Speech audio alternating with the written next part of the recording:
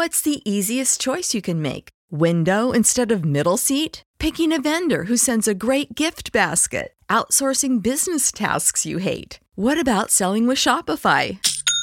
Whether you're selling a little or a lot, Shopify helps you do your thing, however you cha-ching. Shopify is the global commerce platform that helps you sell at every stage of your business. From the launch your online shop stage to the first real-life store stage, all the way to the did we just hit a million orders stage. Shopify's there to help you grow. Whether you're selling scented soap or offering outdoor outfits, Shopify helps you sell. Wherever and whatever you're selling, Shopify's got you covered. Sign up for a $1 per month trial period at shopify.com/try. Go to shopify.com/try now to grow your business, no matter what stage you're in. Shopify.com/try. Everybody in your crew identifies as either Big Mac Burger, McNuggets, or McCrispy Sandwich. But you're the Filet-O-Fish Sandwich all day. That crispy fish, that savory tartar sauce, that melty cheese, that pillowy bun. Yeah, you get it. Every time. And if you love the Filet-O-Fish, right now you can catch two of the classics you love for just $6. Limited time only. Price and participation may vary. Cannot be combined with any other offer. Single item at regular price. Ba-da-ba-ba-ba. The Coaches Network, bringing the game together. The wise old owl sat in an oak. The more he heard, the less he spoke. The less he spoke, the more he heard. Why can't we all be like that wise old bird? The Coaches Network, bringing the game together. You're now listening to the Coaches Network, a podcast aiming to bring people at the heart of coach and player development together. My name is Coach Yas, a UEFA A licensed, FA Advanced Youth Award and FA Goalkeeper B licensed coach. With over 10 years of experience working in youth football from grassroots right through to Premier League academies. I'm currently operating as an affiliate tutor for the FA alongside working towards a Masters in Performance Football Coaching. Today I'm going to be joined by my co-host and the Coaches Network analysis specialist, Coach Ben. Ben is a UEFA A licensed coach who holds an FA Youth Award and a Masters in Sports Coaching, with 10 years of experience including working across the male and female youth development pathways, alongside a vast experience on individual, player and team performance analysis. And as part of our Insight series, we'll be joined by a range of individuals working across multiple disciplines within the coaching world in order to explore their journeys and dig deeper into their experiences, so that we can leave you with some golden nuggets to help you reach your full potential. Welcome back to another episode of the Coaches Network. I'm Coach Yas, and today I'm joined by my co-host as usual, Ben. How you doing, Ben? All good. Yeah, and today we've got a very special guest with us today, Senior Coach Developer at UK Coaching, Tom Hartley. How are you, Tom? Very good, thank you, guys. Yeah, morning, and thank you for having me on the pod. Brilliant. So, Tom, we're not going to waste any time. We're going to get straight into it. Talk to us. Where did your coaching journey start, and how have you got to where you got to today? Oh, I could talk for hours about this. Do you know what? I consider myself really fortunate. I probably always had real clarity about the direction I've wanted to go in as a coach, or before that, just to be a coach as such. So I'll take you back, 1993, the old Wembley Stadium, or the original Wembley Stadium, Swindon Town, playing Leicester City, playoff final. My first game, and from then on in, a Swindon Town fan forever since then. But I was very fortunate. I was 8 years old, and I realised, do you know what? I want to work in football in one way or another. And like most dreams of young boys at that stage, it was all about being a player. I probably got to around 15, 16 years old. Didn't have the technical skills to kind of marry up with that. I think everybody else probably realised that before me, but neglected to tell me. And coaching was the next best thing. So really fortunate to work at Swindon Football in the Community. Really was an opportunity for me to cut my teeth and to just do that thing that every coach does when they're out on a holiday course in February at 8:30 in the morning, putting up samba goals in the freezing cold, and really learnt from the very grassroots of the game, if you like. So kind of went off, and for me, getting my FA level 1, level 2, level 3, was almost the journey I wanted to go on at that point in time. Going to university, doing that type of thing didn't necessarily correlate with how I wanted to develop as a coach. So yeah, worked at Swindon, and then the aim was to find that full-time job in football, which I'm sure you guys know is gold dust and very hard to come by. So went off and coached in America for a while, which was ace. It taught me a lot about myself, and about, well, I think probably when I went out there, I was 21 years old. I just got my level 3, and I really wasn't a very good coach. And maybe I didn't realize that at the time, but I was rubbish. I didn't know what to coach. I didn't have the context to apply maybe what I'd learned from the FA courses in real life. And that was a huge learning experience for me. It was almost a wow moment to say, well, look, coaching and football can take you anywhere around the world, but a bit of a ouch moment to say, well, I'm not quite sure who I am or what I'm doing or where to start coaching. So it was really useful to be in a position where I could be thrown in at the deep end. And I probably came back from the States, developed as a person as well as a coach out there. Then my journey kind of took that turn I was really hoping it to. So I started working for the FA. And some of the people listening might remember the FA Skills Program, which started back in 2007, kind of project of Sir Trevor Brooking and the FA, and it was a program aimed at 5 to 11-year-olds, and all about helping young people fulfill their potential. And I came in and worked as a coach, as a team leader, and then looked after a few different counties within my time at the FA. And wow, what an experience! So 10 years there, and it felt like an apprenticeship, if I'm honest.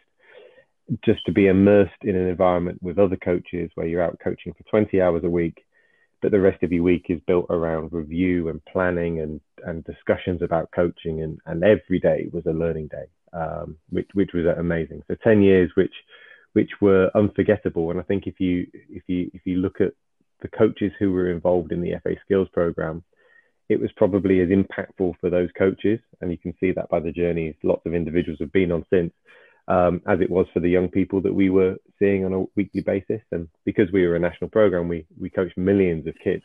But it's funny, it's a program where you're targeting 7-year-olds. Actually, you don't see the result of that for some time. It's a long-term thing, which unfortunately in football sometimes you don't necessarily get organizations or clubs who are willing to invest for that length of time to see a 7-year-old make it through to what comes next. But the big message of Skills was, well, actually, we know that the tiniest percentage will make it as professional players, but every boy and girl who we coach is going to be a member of our society, our community. So we're helping develop young people as people first, and then the footballer. And I guess it's almost you look after the person, and the athletic qualities within them will take care of themselves. And then I went to Arsenal back in 2017. So for me, the chunk or the part of my journey which I was missing was working in a professional club. So I went to Arsenal Women and managed all of their women and girls football programs, and it was great timing.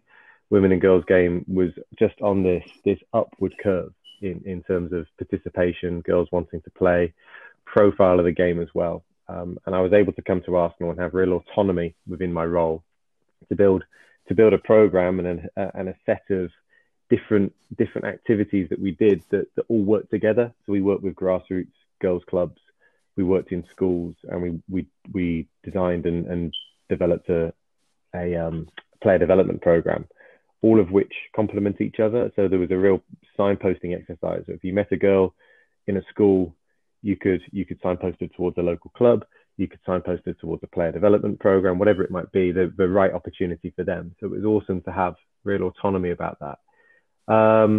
And along the way, I started tutoring FA courses, and which brings us up to kind of now where I'm working at UK Coaching, only been here for about 3 months. And again, I feel like I was at the FA. It feels like an apprenticeship. Every day I'm learning something new, and it's awesome to be in a position where I'm surrounded by really intelligent and experienced people and coaches. And my job, effectively, I support coaches to fulfill their potential, but also support the people who work with the coaches. So that's the mentors or tutors or coach developers, to go and make sure that they can provide the best support for others too. So a bit long-winded, but yeah, that's probably all the main highlights of what gets me here today. Brilliant. You talked there about your journey starting off with as a young lad, maybe not realizing that playing wasn't going to be a dream that you could fulfill. Moving into coaching, as do a lot of us, unfortunately. Would you mind going into a little bit more detail about some of the, I guess, common trends that you see within coaches, particularly moving into the grassroots environment, and how that differs to what you've now experienced when you now move into the more elite environment? So, talk there about moving into the Arsenal women's side. Is that regional talent centers? Is it? Yeah, RTC. Yeah, yep, that's it. So... Yeah. The things of coaches, the common traits. Oh, well, do you know what? I think most coaches, 99% of the coaches I've ever met, whether that's in grassroots football or at more the elite end of the game, or should we say the performance or development side. I have a bit of a bugbear about saying elite. I think, well, right. If you're 10 years old, I don't think you're elite. I don't think you're elite perhaps until you've won a World Cup or an Olympic medal. You might be showing some qualities that could say, well, one day you might be. Anyway, that's another conversation. What is it about those coaches? Well, I think most coaches are other-centered. They're thinking about the best intentions of other people first, which I think is massive. And if you're working as a coach, whether that is in grassroots football or academy football, whatever age or stage you're working with, if you're thinking about putting the needs and the wants of the other person first, that's really important.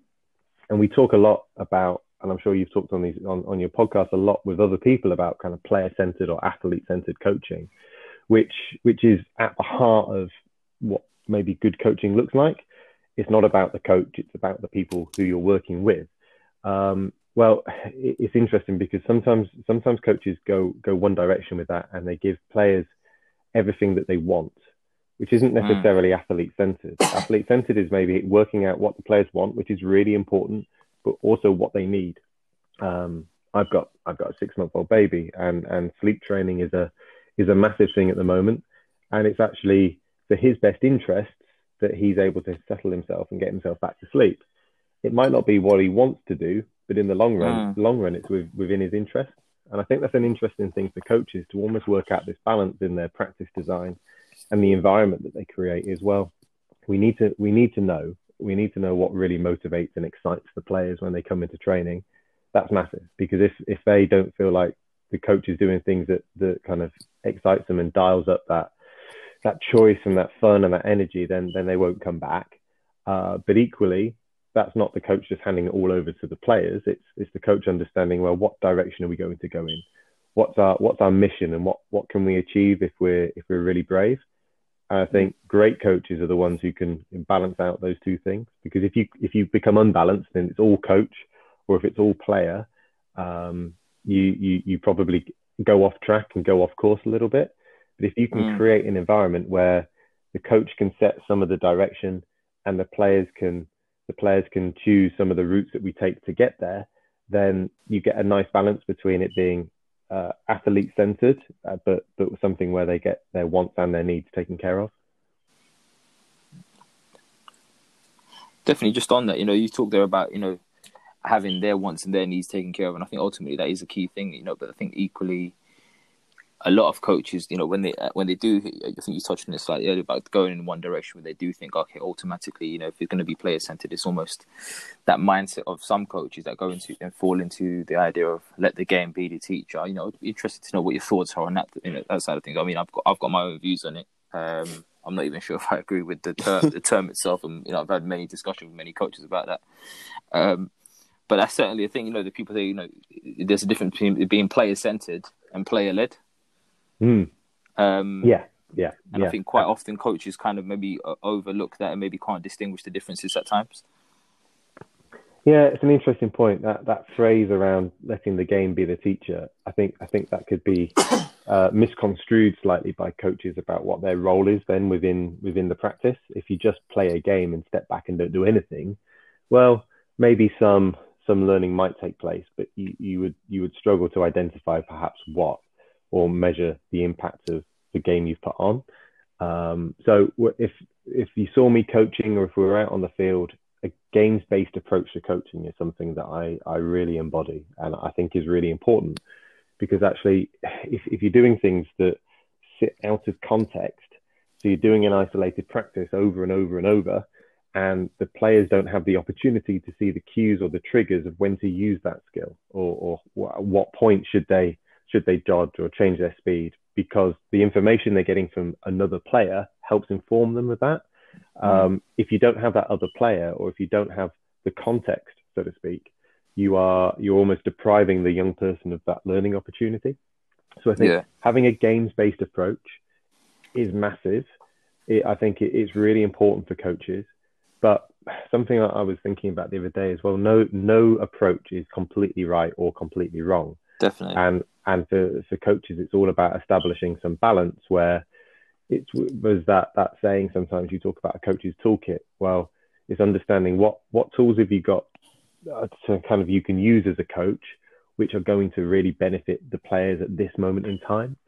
So there's lots of information out there about constraints-led coaching, which actually could be, as a coach, you're considering the dimensions of your practice, so how big your pitch is, how big your zones are, and what that affords the players. So if you're working with your central midfield players and you're doing one of those practices where you play through the zones, and you make your central zone, where your midfielders are, bigger, you're affording them more space and time. So actually the constraints there, it allows them perhaps some opportunity to maneuver the ball more freely.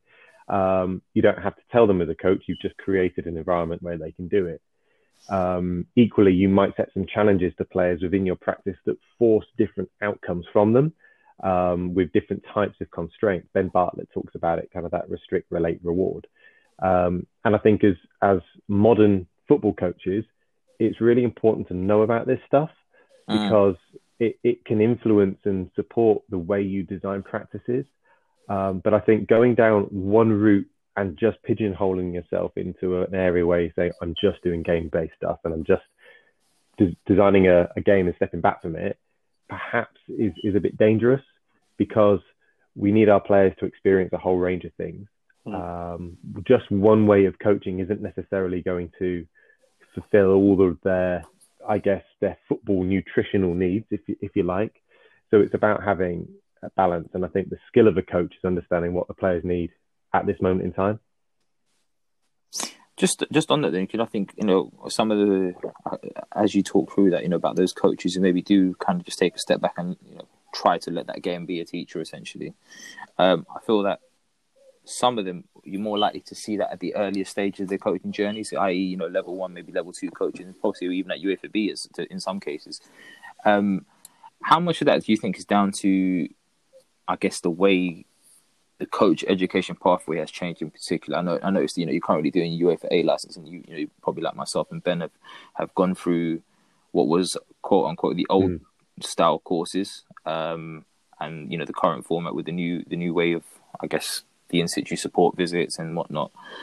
How much of that do you think is down to maybe the way the current coach education system is based set up with the less emphasis on the technical side of things? Yeah, I think what the FA have done with the courses has been really cool in the respect that it helps coaches apply the themes of the course to their context. And let's take a level 1 10 years ago. You would go on a course, you'd learn 4 or 5 drills or subscribe practices that as a coach you then repeat at the end of the course, and you're told if you've passed your level 1 or not. Now, if you're working with the under 18s or the under 8s, there was no differentiator there to say, well, what works with an older team, what works with a younger team. So I think the beauty of the new courses is it gives some principles around how to coach, and at that kind of starting phase and that introduction to coaching, there's less detail on the what to coach. But I think that's okay, because ultimately most people doing a level 1 might be working in that grassroots club. They might have their son or their daughter playing the game, and they just need to have the opportunity to go and build their confidence at kind of putting on some exciting games for the kids, and actually just by playing a game with certain conditions on it has some outcomes. And you know what, if the kids have fun and they come back next week, that's a massive measure of success. I think when kind of going through that spectrum of the courses and getting to the UEFA A, well, for me that was an area where I felt that perhaps that's the big driver for me going on the UEFA A, is that technical detail that I wanted to improve in and understand more. And I think the A does that for you. You probably have to ask some questions, but the important thing is that you try and relate it back to your context. So next season, I'm working with the Arsenal women under 12s, and there are other coaches on that course who are working with university teams, or working perhaps in academy football with the under 18s, and the way I take the content and apply it to the under 12s will be different to what other coaches do in their context. And I think there's a big thing about, if you think about coach education, perhaps there are some coaches out there who turn up on a course and expect just to turn up and to be told stuff that then they can take away and try out. Well, learning's not quite like that. You have to work hard at it. It's effortful. So it's really important that coaches coming on courses come ready to ask some questions, are curious about some stuff, and then are thinking about, well, how do I take this key message that they're talking about? So start of the A license, first block is about building the attack. How does that work in my context? And I like the phrase about burning up on re-entry. Think about something coming from space back into our environment. Well, actually, there's some stuff that just isn't going to work. And if I'm working with the under 12s, we're not playing 11v11 football. So some of the principles that you're talking about the A license just aren't age appropriate yet. But some of the technical detail for a centre back, for a CDM, whatever it might be, are absolutely appropriate. And maybe our job as coaches is taking all this knowledge and this information, whether that's an A license, whether that's a uni course, whether that's some research, but making it really appropriate for the person who's in front of you. And you could be the best coach in the world, but if you can't make that connection with the players, then you're kind of redundant, because it's really important about the way you can transfer that knowledge. I heard a phrase recently about connection before correction, which I think is a brilliant thing for coaches to think about, because you can't help someone get better at something unless you have a decent connection with them first. And that kind of comes back when I was talking at the start about the skills program and all about kind of people first. Well, yeah, it's about understanding the young people in front of you. That's got to be the most important thing. And if that's if you're a grassroots coach working with the under sixes, or if you're a first team manager working in the Premier League, you've got to have a decent understanding of the players in your care. Otherwise, you're going to struggle to build relationships and help people move to the next stage of whatever that is. No, I agree. I agree with what you're saying there. There's something that kind of jogged my mind, and me and Yas have spoken about this as well in regards to people's intentions of the courses. Like people, I feel like coaches go on these FA courses and then they expect a lot. And when you think about the time and duration that you're on it, there's a lot of information that is actually given on it. So like I don't think people should be going on it with the expectation that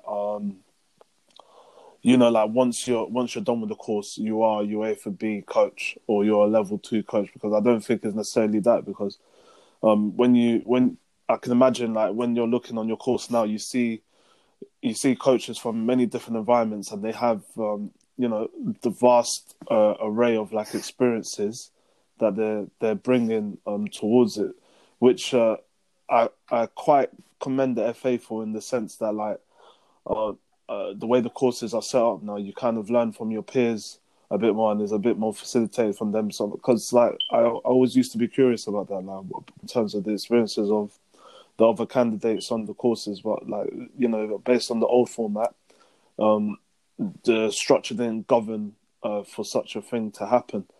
What are your thoughts on that? Like, do Do you enjoy that aspect of it in the new format in terms of learning from the peers and stuff? So just to build on that a little bit more, Tommy, your UEFA A license journey is going to be quite interesting, isn't it? Because you've actually started yours in almost in a distance learning format, haven't you? But due to the COVID-19. Yeah, so my course was due to start in March, and we've just finished block 1 without a ball being kicked, which is phenomenal, really. And kudos to the FA for being able to turn something around and get something there that people can do without having to be at St George's Park. And this will probably have an impact on what coach education looks like in the future. It's made a point that actually you can do some great learning from home. You don't need to be around people all the time. Now, yeah, there's like you're saying, Ben, there's some really valuable things which you can get from learning from other people. And there's no substitute for being on a course, being sat next to someone you don't know and sharing some experiences, because actually in just those informal conversations, you can pick up so much. And yeah, you hear great coach educators talk about when they stand at the front of a room saying, well, actually, there's more knowledge looking back at me than me looking at you. And I think that the coach educators and tutors who do it well are able to create an environment where people feel really happy to share stuff. And that almost lends itself to vulnerability to an extent. It's almost saying, well, I don't have all the answers, which perhaps if you go back 10, 15 years in coach education, people might question your credibility if someone said that, who's supposed to be a inverted commas expert. I don't have all the answers, but do you know what? Maybe together we can find some stuff out, which I think is really exciting, because it means, well, actually there's nothing there to say, well, there's no definite end point to this. And this is a bit of a journey together we can go on. And I think you can think about that in a coach ed setting. You can also think about that in the way that you coach your players. If you create an environment at training where you can say to the players, well, actually, let's talk about the things which are really important to us as a team, but how we get there is kind of up to us as a group. That's really cool. And for me, coach education, sometimes it has to be almost like a flag in the top of Everest. You have to be able to, as a tutor, say this coach has met the standards we need to sign them off. And that's the nature of qualifications. But I think that the way the courses have moved from something which is very competency assessment based, where you have your half an hour session at the end of the course and you're told if you've passed or not, which I think is pretty scary, through which is like a flag in the top of Everest. You either get there or you don't. To something where you have your in situ visits and a tutor supports you on your journey, that feels a bit more like a treasure map to me, that perhaps you don't quite know the direction you might go in each visit, but you might, because you don't have that definite end goal, you might discover something really exciting on your way that could really help you develop as a coach. And I think that attitude about going on a course should be around coaches coming with lots of things that they're interested in. And maybe in 10 years' time, we'll have coach education systems that are personalized. So you go on an A license, but my A license might look a little bit different to yours, because there's different things we need to develop in, and there's different areas of interest. And I think that as time moves on, and we get better at supporting people and understanding what's important to them, we will be able to personalize what learning looks like to an extent, which links to that kind of learning from home stuff and the way the A license has been delivered for block 1. Well, it almost has worked in 3 phases. That the FA send out an hour video, which is kind of covers the theory, if you like, of this session. You then get the opportunity to have a video call with another coach who's in your same working group, and then the FA facilitate a call with maybe 10 coaches, and it's almost like a group discussion about, well, what works, what doesn't, what did you see, what did you notice. But the beauty of almost having that content on demand, I'm sure we've all sat there in a coaching workshop, in a school lesson, in a meeting at work, and we've all wanted to press pause at some point. And this does enable you just to hit pause, to go and think about it, to then come back a bit later, to go and watch that bit again, which is maybe what people are used to in our society now. We've got TV on demand. We've got lots of different things that make it personal to what you need at this moment in time. And I wouldn't necessarily say a future course should just be like this, because you miss so many great things that you discover on course. But something that's blended, I think, is something that would be really appropriate in the future. Mm. And just you were touching on it a bit earlier in terms of your coaching experience, and you kind of touched on the sort of approach that you like to do. But I just wanted to delve a bit more deeper and get you to describe the fundamentals of your coaching philosophy. What is like some sort of like non-negotiables for you, regardless of what environment you're in? Yeah, great question. I think philosophy it's a really personal thing, isn't it? It's personal to any coach, and there's definitely no way you can copy someone else's, because it means so much to you as an individual. I've done a lot of thinking about this recently, and I think if you'd have asked me a few years ago, or if again you ask me in a few years, it might be a bit different, because with any philosophy, it's got to be open to some change and some evolution. I guess my why, what sits behind why do I coach the way that I do? I suppose there's three bullet points for me that sum it up quite nicely. So it's about challenging the status quo. I think when I've been into clubs or spoken to people, and when you hear that phrase of, well, this is the way we do things around here, I think if that's the culture, and people aren't open to kind of looking at other stuff and thinking about things in a different way, then perhaps they need some questions asking to think about, have you thought about this? Have you thought about that? So challenging the status quo is really important to me. Trying to find maybe some different ways of achieving some exciting stuff. Making a positive difference to others, that's up there. And I guess, like I say earlier, I'm in a position where I'm coaching young people, but I'm also supporting coaches and coach developers. So if you can make a positive difference to someone, that's huge. And with the range of coaching that I've done in the past, I see this as really fortunate and privileged, but I've been lucky enough to go and coach in prison, which really shows you just a different world altogether. But if it amplifies the impact you can have as a coach on people, football very much becomes the vehicle for loads of other stuff.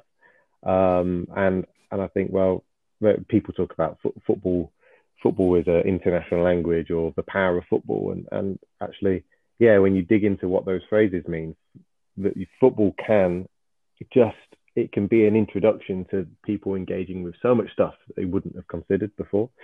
And with all that, it's about inspiring some change, because I think that we're not done yet as coaches. We're preparing coaches, and we're preparing players for maybe a game that doesn't quite exist yet.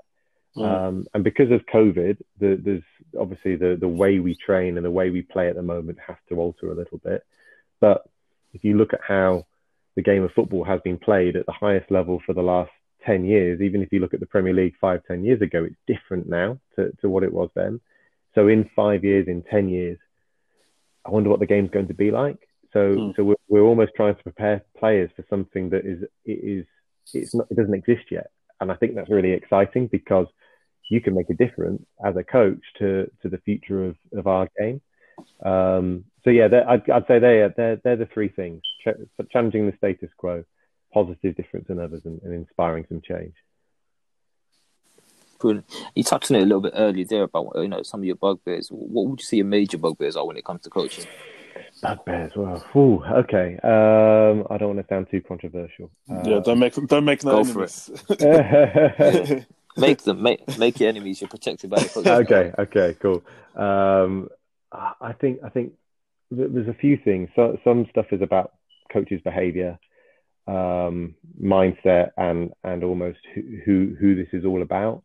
So if I was to go to watch someone's coaching practice, and I saw some unhelpful behaviours, perhaps if the coach is almost laissez-faire, and they didn't show an interest in kind of the players or the practice, if the coach's behaviour is toxic, if they're shouting unnecessarily, and if they're raising their voice and they're being confrontational with young people, their behaviours which are absolutely not appropriate when working with anyone really, So that kind of thing, if I saw that, I'd want to challenge it.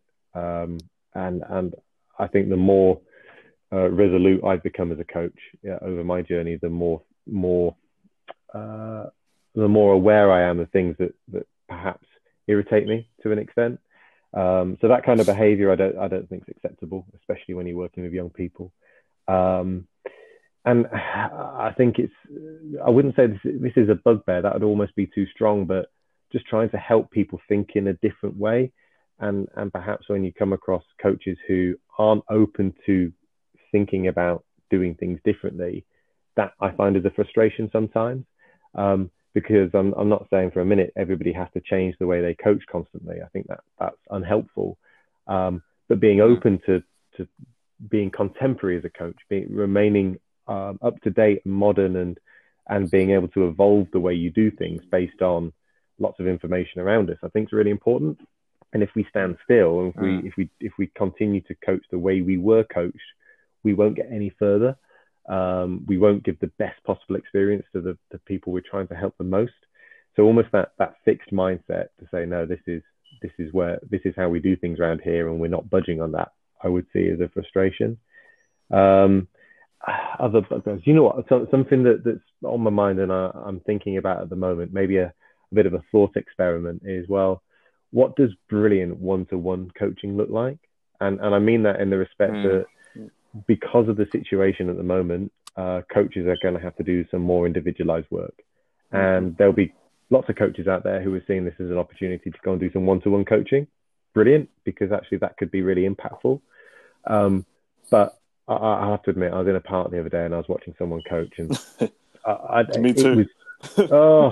It was just boring. And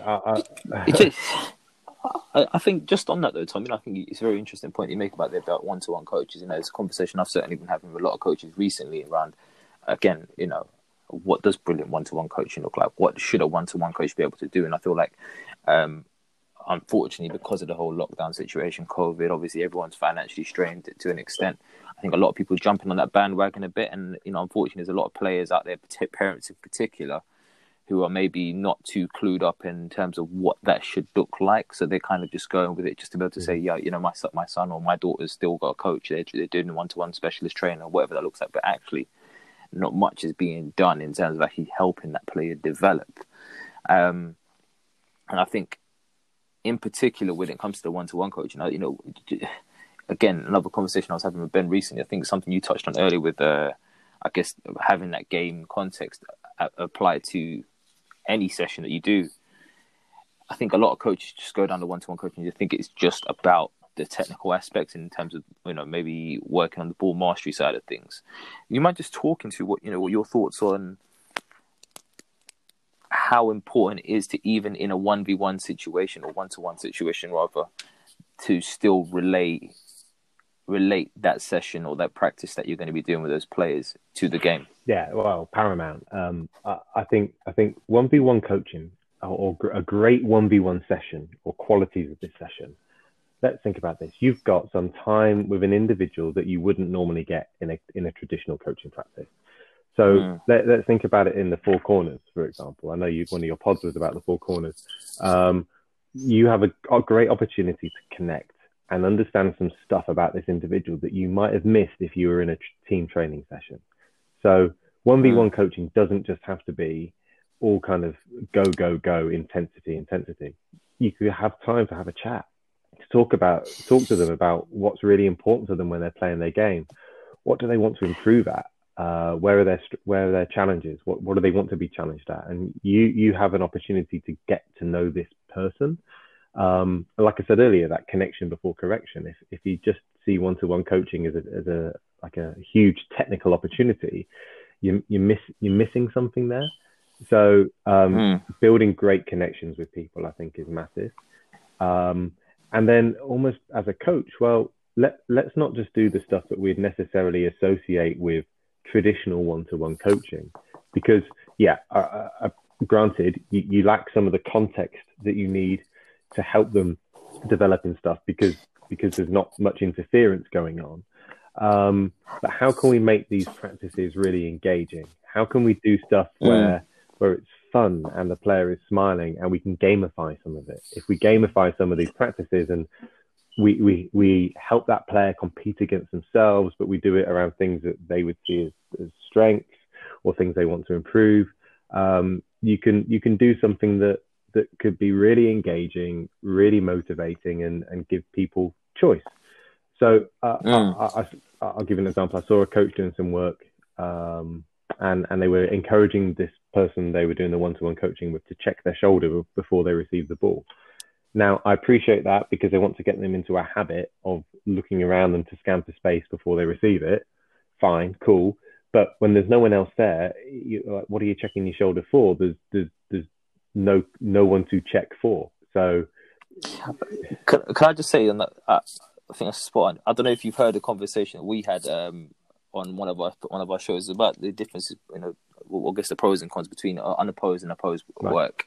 One of the points that was made was around this idea of checking your shoulder, and exactly what you just said there. I mean, for me, it's about understanding the context of why you're doing what you're doing, and if I already know no one's around me, then why would I check my shoulder? Yeah, exactly. I wouldn't.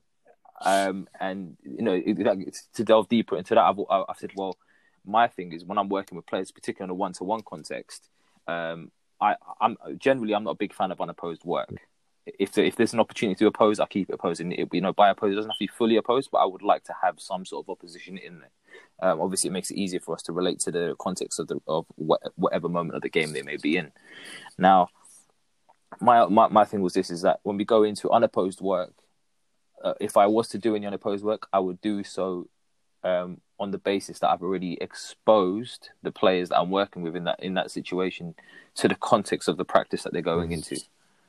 So therefore, having to now think, okay, well, if Tom and Ben are playing the ball to one another, actually there's a player coming in from the left-hand side of Tom, so that's actually going to impact how he's going to now maybe receive or play that ball back, because that player is coming in from the left as opposed to if that player is coming in from behind or on the right. Now, then, because you're already aware of the context, you now know what, if you are going to check your shoulders, what you might be looking out for, if that makes sense. Absolutely. And I feel like if you're just getting into the habit of checking your shoulder, I see it all the time, especially with coaches early on in their journeys. And to be fair, some further down their journeys where they're just getting the players into I guess they refer to it as getting into habits of checking shoulders. Well, why would I want to get in a habit of doing something that I don't need to do? Well, yeah, precisely. I was chatting to a coach yesterday, and they said some advice they were given when they were kind of playing when they were 15 was never kick a ball aimlessly. And I thought, well, yeah, absolutely. And when you're passing it back and forth to someone, and there's no context there for where that pass should go, what foot shall I play it to, what should be the tempo, you're missing an opportunity here. And yeah, you're right. So as part of the A license, one of the videos we were watching was we were zooming on a Rodri playing for Man City against Liverpool in the Community Shield at the start of the season.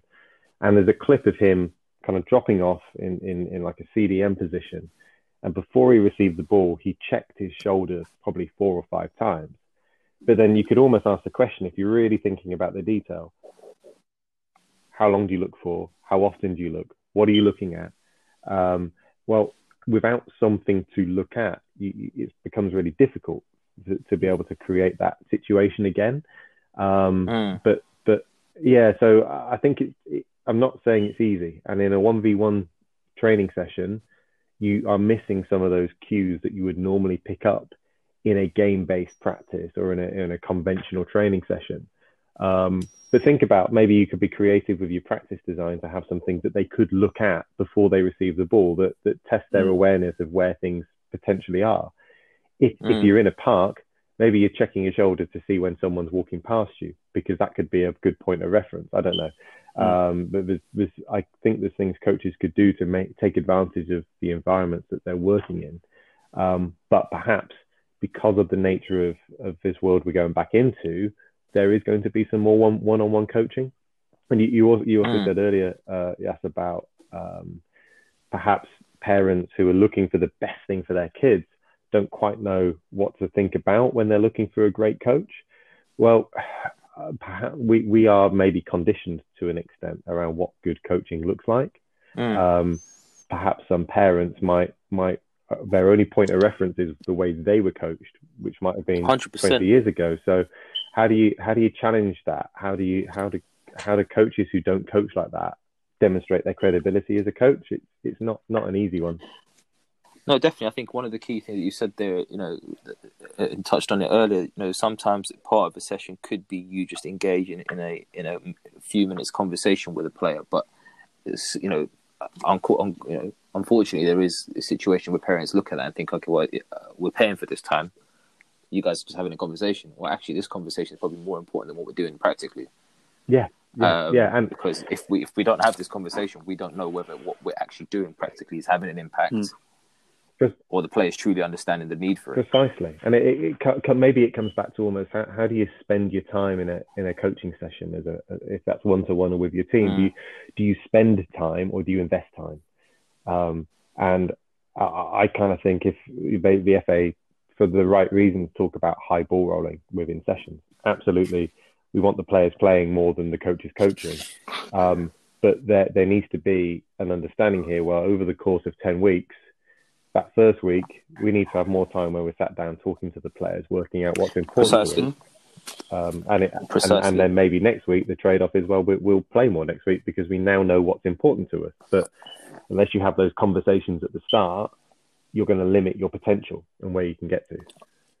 100%, and I always say to coaches that I'm working with, similar to yourself, and I do some coach education myself, and I say, for me, the way I coach, quite often in the initial stages, there's a lot of stop stand still. There is a lot of conversation taking place because I really want to make sure that the players that I'm working with in those moments really understand what it is that we're looking at. So then, as time goes on, I can just kind of take a step back and eventually allow them to make the decisions because I've already made sure from my perspective that I've raised their awareness to their understanding of the context they're in, if that makes sense.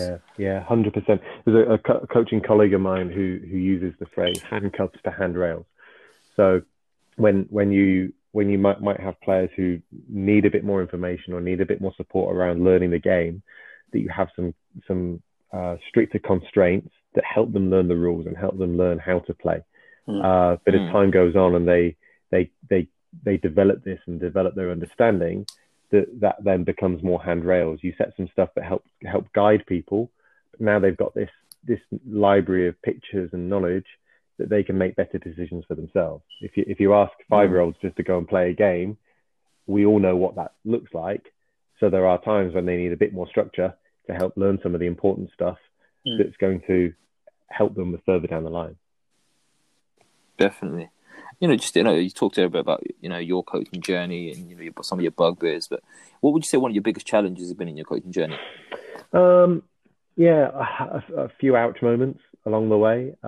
I'd like to think that some of these challenges have been turned into opportunities as such. One which stands out, I mentioned this briefly earlier, was around coaching in prison. And I very much felt like an alien in someone else's world, to be honest, because there was, I guess, a lot of nervousness and apprehension for me before going and working in that kind of environment. So I worked in a women's prison in the south of London, in Sutton, for about a year, on and off through when I was at Arsenal, and that was hugely challenging because, well, the context is so different to what we see as coaches on a day-to-day basis. And because it's a women's prison, perhaps football was something that maybe some of them hadn't necessarily done before. There were lots of barriers for them taking part. Being a male coach in a female environment, I perceived as perhaps a barrier to an extent, but it turned out to be an opportunity. And I think that was a piece of work that was a challenge because you just didn't know how it was going to go. And every time you went into that environment, it felt different. But to have an impact on people and fully understand, I guess, some people who have had some challenging upbringing or been in challenging environments, well, it's a very humbling experience, and it kind of makes you really think about how lucky we are that we haven't necessarily had that level of challenge around us sometimes. So that was a difficult environment, and I think was probably one of the most important important things I've done as a coach, and ultimately turned into one of the most rewarding things as well. I think starting as a tutor as well was a challenge. I felt perhaps that, who am I to stand in front of a room of other people and help them on their coaching journey? I didn't necessarily feel like I had the credibility to do that, which I think we probably all have a bit of that sometimes, that almost imposter syndrome. But the more I did it, I guess I realized that perhaps it's not about me standing at the front having all the answers. It's about helping people develop some confidence in themselves and help them find the answers they've got within themselves to become coaches. And I think as challenging as that felt to begin with, I mean, goodness, I can remember my first course feeling really nervous, reading my notes 1,000 times before I went in the room, to actually thinking, well, if you can be a significant player in being a really positive experience for these coaches at the start of their journey, then that has the potential to impact on loads of different kids that they're going to go and coach. And you can do some really exciting things with that. So yeah, that felt like a challenge at the start, but has been something that, well, with the role I'm in now, it's been the beginning of a new part of the journey for me. Brilliant. Just as we start to wind down, just wondering, if you've maybe had any major influence, possibly in the form of a mentor throughout your journey, what were maybe one of the key lessons that you've kind of taken from them? Yeah, do you know what? I've never had a formal mentor. I've had lots of really important people who I've kind of connected with along my journey, some intentionally, some completely by accident. Never that formal mentor opportunity, but I think there's huge value in having someone who is that critical friend, or asks you a good question, or is just there as a sounding board.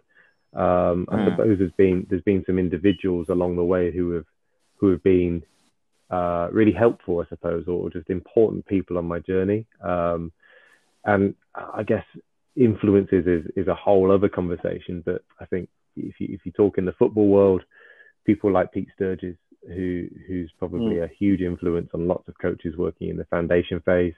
It's not just what Pete does, it's how he does it that I think really kind of resonates with people. Other influences, I get interested in looking outside of the world of football. What's rugby doing that we could learn from? What are hockey coaches doing? But even wider than that, to say, well, actually, as coaches, if we want to get better at empathy, shall we speak to a nurse? Because that's kind of what they do on a day-to-day basis. And if we want to get better at differentiation, well, teachers are ace at that. So let's go and speak to some teachers about what they do with the class of 30 to challenge and to support. And I think maybe in football, sometimes we become entrenched in our football world. And if we can start looking on the fringes of that and looking slightly outside of where our normal context is, there's some stuff that we can bring back that could add real value and be gold dust to us. Definitely. And, just on a final one, kind of, if you could go back to speak to yourself at the start of your coaching journey, then what would your one message be to yourself? Probably just to enjoy it. I wouldn't want to change anything, because then it wouldn't be my journey anymore. And I wouldn't be where I am right now. So I think it's just about, coaching being a coach since I was kind of 16 years old, for coach of a small C, probably going through to coach of a capital C now. I think it's an amazing thing to be able to kind of travel the world, make a difference to people, learn every day. What a privilege, and what an amazing position to be in. I can't think of anything better, really. So I think it's just about enjoying it and understanding that there's learning in everything. So just embracing every stage of it. But I wouldn't want to change anything, because if I did, I wouldn't be where I am now. Fair enough. So then if I gave you 60 seconds now, to kind of package one golden nugget for other listeners to kind of take on board, obviously take something from your journey and apply it to theirs, what would that be? 60 seconds, something from my journey to apply to theirs. Always think about the person who you're working with, and how you can help them have the biggest impact as possible. And we've talked around this on the podcast already, but actually, I think that most people have got the answer that they're looking for within inside themselves already. So it's about asking meaningful questions, helping people work out for themselves the direction that they want to go in, and not necessarily being the person who tells. Maybe ask a lot more and listen a lot more. There's a quote or a poem that I heard was read by Nelson Mandela around listening, and I'll tell you what, I'll read that because I think that's probably a really nice way of bringing it together. So here we go. The wise old owl sat in an oak. The more he heard, the less he spoke. The less he spoke, the more he heard. Why can't we all be like that wise old bird? And I think, well, yeah, that's a message for coaches everywhere, because that's the first on the Coaches Network, a poem. Yeah. Thank you. Poem, there we go. Challenging the status quo, Ben. Indeed. Again.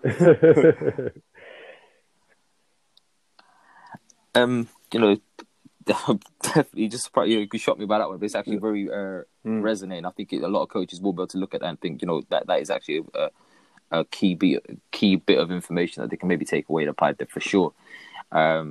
It comes back to the whole thing. You got 2 ears, 1 mouth. You should do less speaking than listening, right? Yeah, 100%.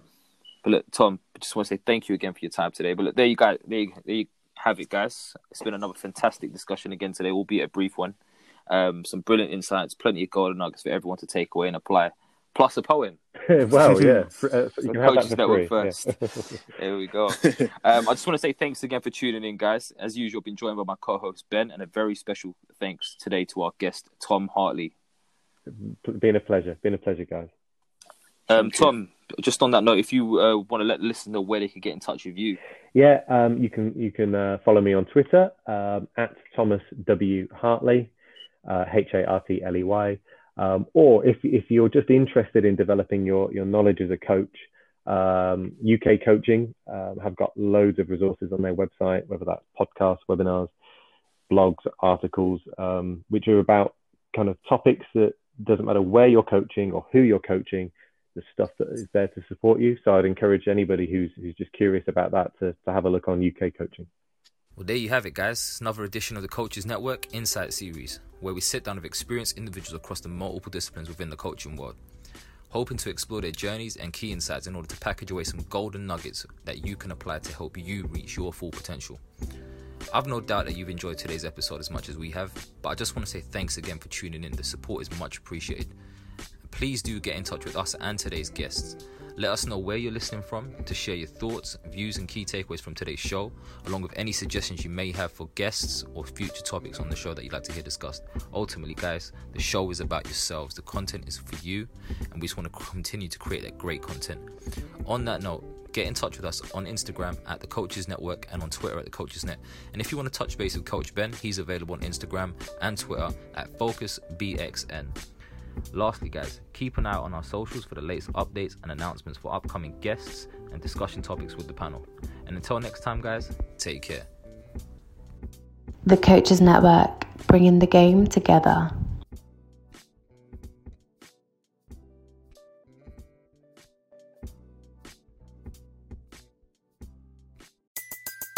Everybody in your crew identifies as either Big Mac Burger, McNuggets, or McCrispy Sandwich. But you're the Filet-O-Fish Sandwich all day. That crispy fish, that savory tartar sauce, that melty cheese, that pillowy bun. Yeah, you get it. Every time. And if you love the Filet-O-Fish, right now you can catch 2 of the classics you love for just $6. Limited time only. Price and participation may vary. Cannot be combined with any other offer. Single item at regular price. Ba-da-ba-ba-ba.